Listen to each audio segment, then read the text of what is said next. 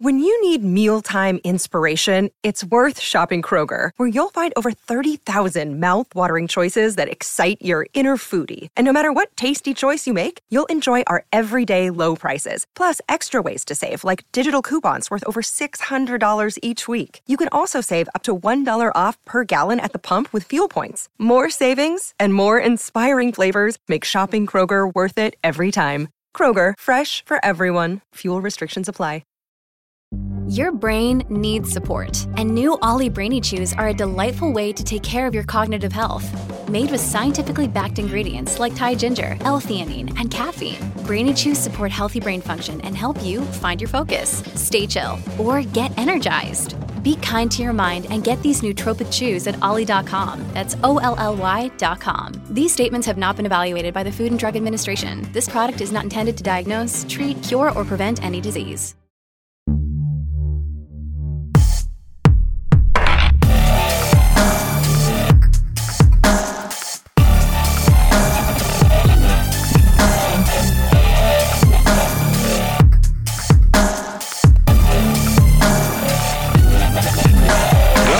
DM to GM. We're the podcast that answers your questions to help you feel more comfortable playing games around your table. I'm your DM, Russ Moore from Dungeons & Dragons. And I'm your GM, Sean Howard from The End of Time and Other Bothers. Today we have an email. Sean? Beep, beep, beep, beep, beep, beep, beep, beep, beep, beep. Emails. We do.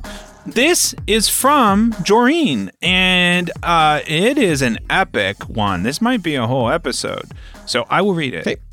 Hi, Russ and Sean. A year ago, my long-running campaign went bust because I didn't enjoy running it anymore. Now I want to start a long-running campaign again. How do I make sure my players can finish my awesome story without me feeling like they need to hurry up and finish this already so I can start my next one? Here's like the crux of it. How do you keep patiently waiting until they pick up the gems you planted? And again, thank you. This is from Joreen. Well, Russ, you are in year what? 6 of your campaign? 7. 5? You're 7. 7? You're Year 7? Yeah. Can you think back? To any notes or any ideas that you had in season 1? Because you started, you started playing. Might not be fair because you started playing. What was it called? What's the name? Rise of Tiamat, which is a published, one of the early published adventures from Wizards of the Coast. Right, designed to be maybe 15, 20 sessions. Probably, safely, yeah. Yeah, and we're going into year 7. So this may not be a fair question because you've now left that team, but you played, I think, Rise of Tiamat for, is it 5 years, 6? Almost 6. So backstory on how that works. So Rise of Tiamat is part of Tyranny of Dragons, which is 2 modules. So around the table before we started recording, we played Horde of the Dragon Queen, which is the first part. We played that for about 2 years. Then we moved into Rise of Tiamat, which is all of season 1, which we played for another 2.5 years. So 5 years total. With such an epic ending. Such an epic ending. But when we were going through that first part, I was still very new. Like I had played previously. I had run little one-shots, that sort of thing. But I was very new at a long campaign. So I stuck pretty to the book. As we got into the first season of Dungeons, which was Rise of Tiamat, I wanted to, we started it, so it made sense for us to finish it. But throughout, I started picking up and developing my own style and my own kind of want and needs for storytelling as we were going through. So I started dropping my own little nuggets, but then having to course correct throughout the whole thing, because if we didn't, it would take us 18 years to finish Rise of Tiamat because of all these other little things. So I totally get having different or better, or however you want to describe them, ideas throughout a long campaign. It came down to what were our goals. Our goals were to have a start to finish adventure that we established, and fighting Tiamat at the end was a pretty big payoff for our characters that I didn't want to just pull the cord on. Right. So all of these things, I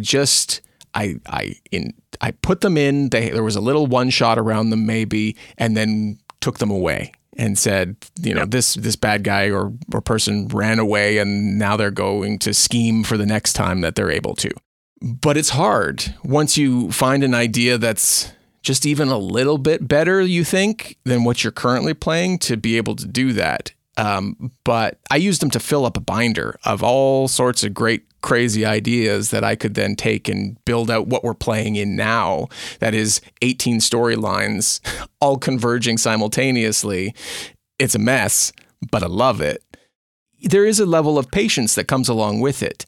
If there's something, if what you're planning for is in world, though, you can plant the nuggets of the things that you're working towards as you finish the thing.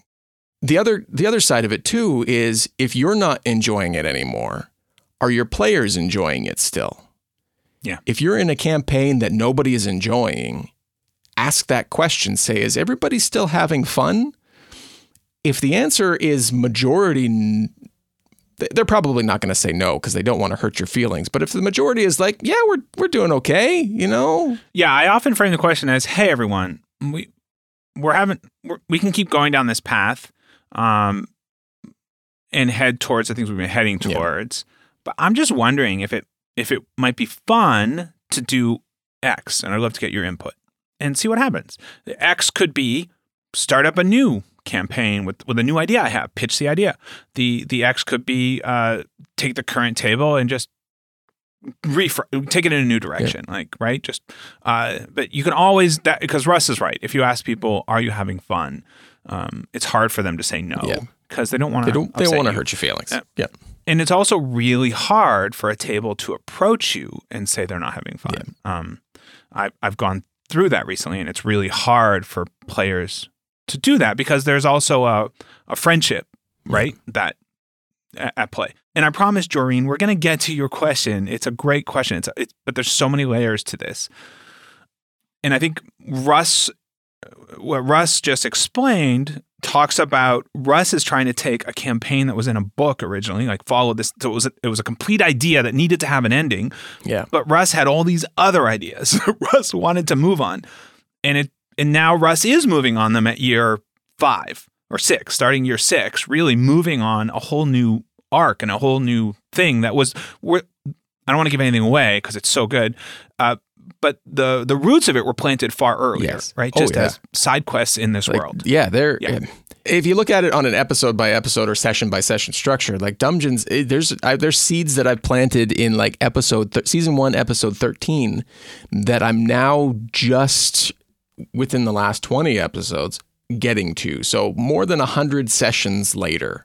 I don't want to make it sound like that's a long payoff, but that is a long payoff for only for running the table, but for people listening, right? Coming back to those little seeds and things, it's all worthwhile. Obviously, that's how we're going to sell that. But it's hard to sit on an idea for a long time. Well, but I think that's the key. So, Joreen, think about, my first question is, rather than having to scrap the current table, could you take your idea and what would happen if your idea happened in the current world?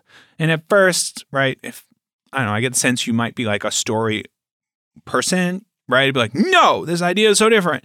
But one of the coolest things about stories and creation, like coming from my point of view, where I also, right, Russ's point of view, we both work on multiple story universes right now, right? If you haven't listened to Facing Fate, it is the best thing ever, not just because I'm on it. Coming. But it's amazing. But there's all these story universes that are happening that we both work on. And sometimes taking an idea that seems incongruent with another idea leads to something really epic. Not always. So one of the ways to have patience is what Russ was just explaining, and that's to start putting in teasers now. Don't wait.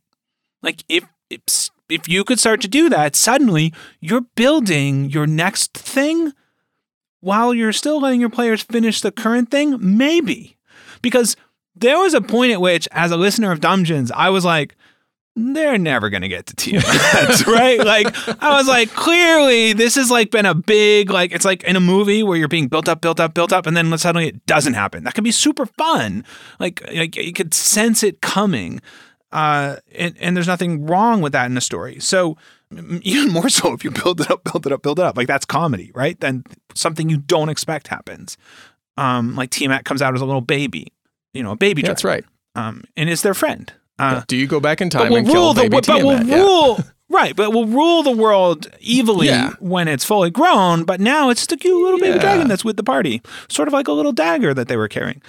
That's still there. I keep waiting for it to. Okay. So, but you see, like I was just throwing out, like, this dagger idea is something Russ introduced, and now it's just waiting to become another thing.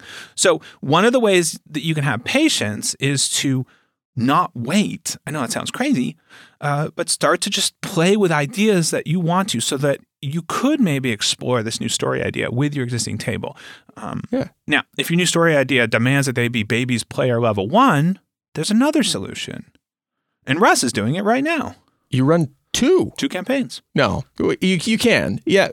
A lot of people don't like to run 2 with the same table. I took that and said, to heck with that, and I'm doing it anyways. But you can continue your current storyline, and then, like, every other week, run this new one. Start with new characters.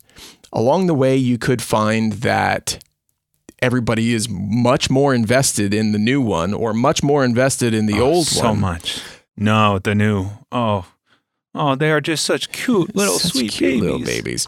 But you'll find what you like and dislike about both, and you may find naturally your table leans towards one, and then you just phase out the other as you go. Or bring it back once in a while for fun. Like, it's like every once in a while you bring back the reunion, and it's so fun to just throwback live episodes, right? Yeah, it's so fun for your table sometimes to step in as big baddies again and be like, oh yeah, we can just decimate things. No pun intended. Yeah. So I think these were great answers for us. I think you are the perfect person to talk about this, because I know Russ, he does not have patience. What? Yeah. What? Yeah. So, right? Like, has idea. Like, we once had a brainstorming session about this redonkulous idea. Redonkulous. And Russ then fully implemented it like 2 weeks later. Like, just fully. I don't even think it was 2 weeks later. I think it was the next day. It was like, there was a lot to figure out with this crazy idea, but I was like, he pulled the trigger. Yeah. Okay. You got to do it. Now we're in it. Now we got to figure it out.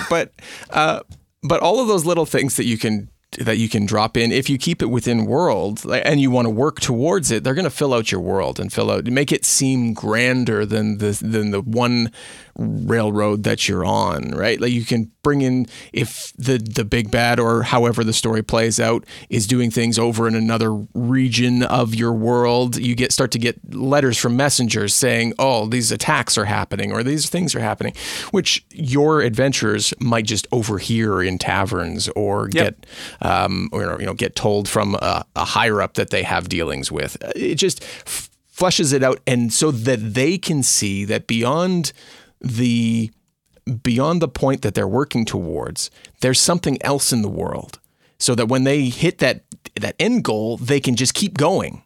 Or in Russ's case, he was putting all these teasers in that then a new table started in the same world, but now working on those other things that you heard, or they heard as players earlier. Now, let's say one of your ideas, you're like, well, so we've addressed, I don't know, Jordan, you may be like, this is great, but you may be like, I talked about, you may be like, no, they have to start as babies. Boom. Here's one way to do it. Yep. Let's say you were like, no, this was a fantasy world and now they need to be in space. Well, I got in so much trouble with my partner, Eli, because I took The End of Time and Other Bothers to space. I was like, you know what? I want to do it. Let's do it. Let's go to the moon. Adventure Zone did it, right? Became sort of sci-fi-ish, even though it was still in the fantasy worlds, right? So you can amalgamate any two ideas, and often it becomes something even richer and more cool. Yeah. So those are there. Or you could do something that Russ and I cannot talk about, because I don't think either of us can do it. You could just build a world in a little binder and wait. Yeah. I can't do that. I have yet to successfully do that, and I keep trying. I know, and all power to anyone who can do that. Yeah. I want to know who you are, because I want to believe that exists in the world, because I'm not capable. Tell us your secrets. Start your own podcast. Please. Do the opposite of what Russ and Sean does. You can call it that. I'll give you the trademark on it. That's a great podcast title. The opposite of what Sean and Russ does. Yeah. It's not even grammatically correct. No, exactly. And that's why it's so perfect. But yeah, please tell us your secrets. I think we nailed it. That's the best. That's the best we can answer, Doreen. So thank you so much for this question. I'm so glad to hear that you are running these campaigns and you are pushing ahead and you are just doing it and having fun. That's critical. It sounds like you might not be having as much fun with the current campaign. So hopefully one of these strategies will spark something that you can grab onto and run with and start having fun again. Because it's really important, everyone, that as the DM and GM, you also have fun. You deserve to have fun. This is a game around a table with our friends. Please remember to have fun. Yeah. It's a game for everyone, DM and GM and players alike, trying to come together to create a cool story. You've got the rails and they're playing around it, but ultimately you have to work together to get to that ending. So hopefully that answered your question. If you have more questions, please send them to us, dm2gmcast@gmail.com. We're on Facebook and Twitter, and also on Discord, where we have this growing, lush, vibrant community of people who have a lot of experience building worlds that we do not. So come join us over there. And until then, get your game started. And we need Lush as a sponsor.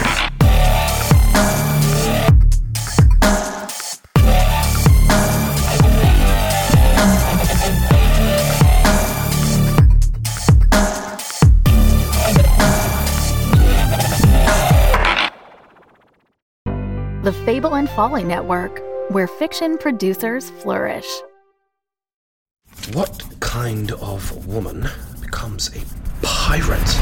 From the makers of Mockery Manor. Violent, insane, not at all comely, and they smell like a couple of dead badgers preserved in cheap rum. Comes an adventure on the high seas. Will you pay extra if I push a little harder? No, please. I'm just a writer. I'm writing a book and I would like you to be in it. Inspired by the lives and loves of the pirates Anne Bonny and Mary Read.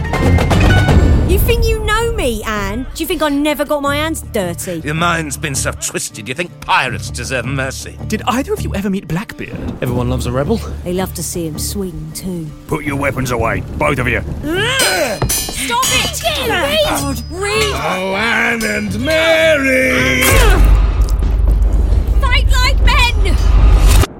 Or you'll hang like dogs! Starring Christina Bianco, Suze Kempner, Hamilton's Carl Queensborough, and more. Do they have tails? Somebody told me they have tails. I haven't seen a tail, your ladyship. The Ballad of Anne and Mary. Available now wherever you get podcasts.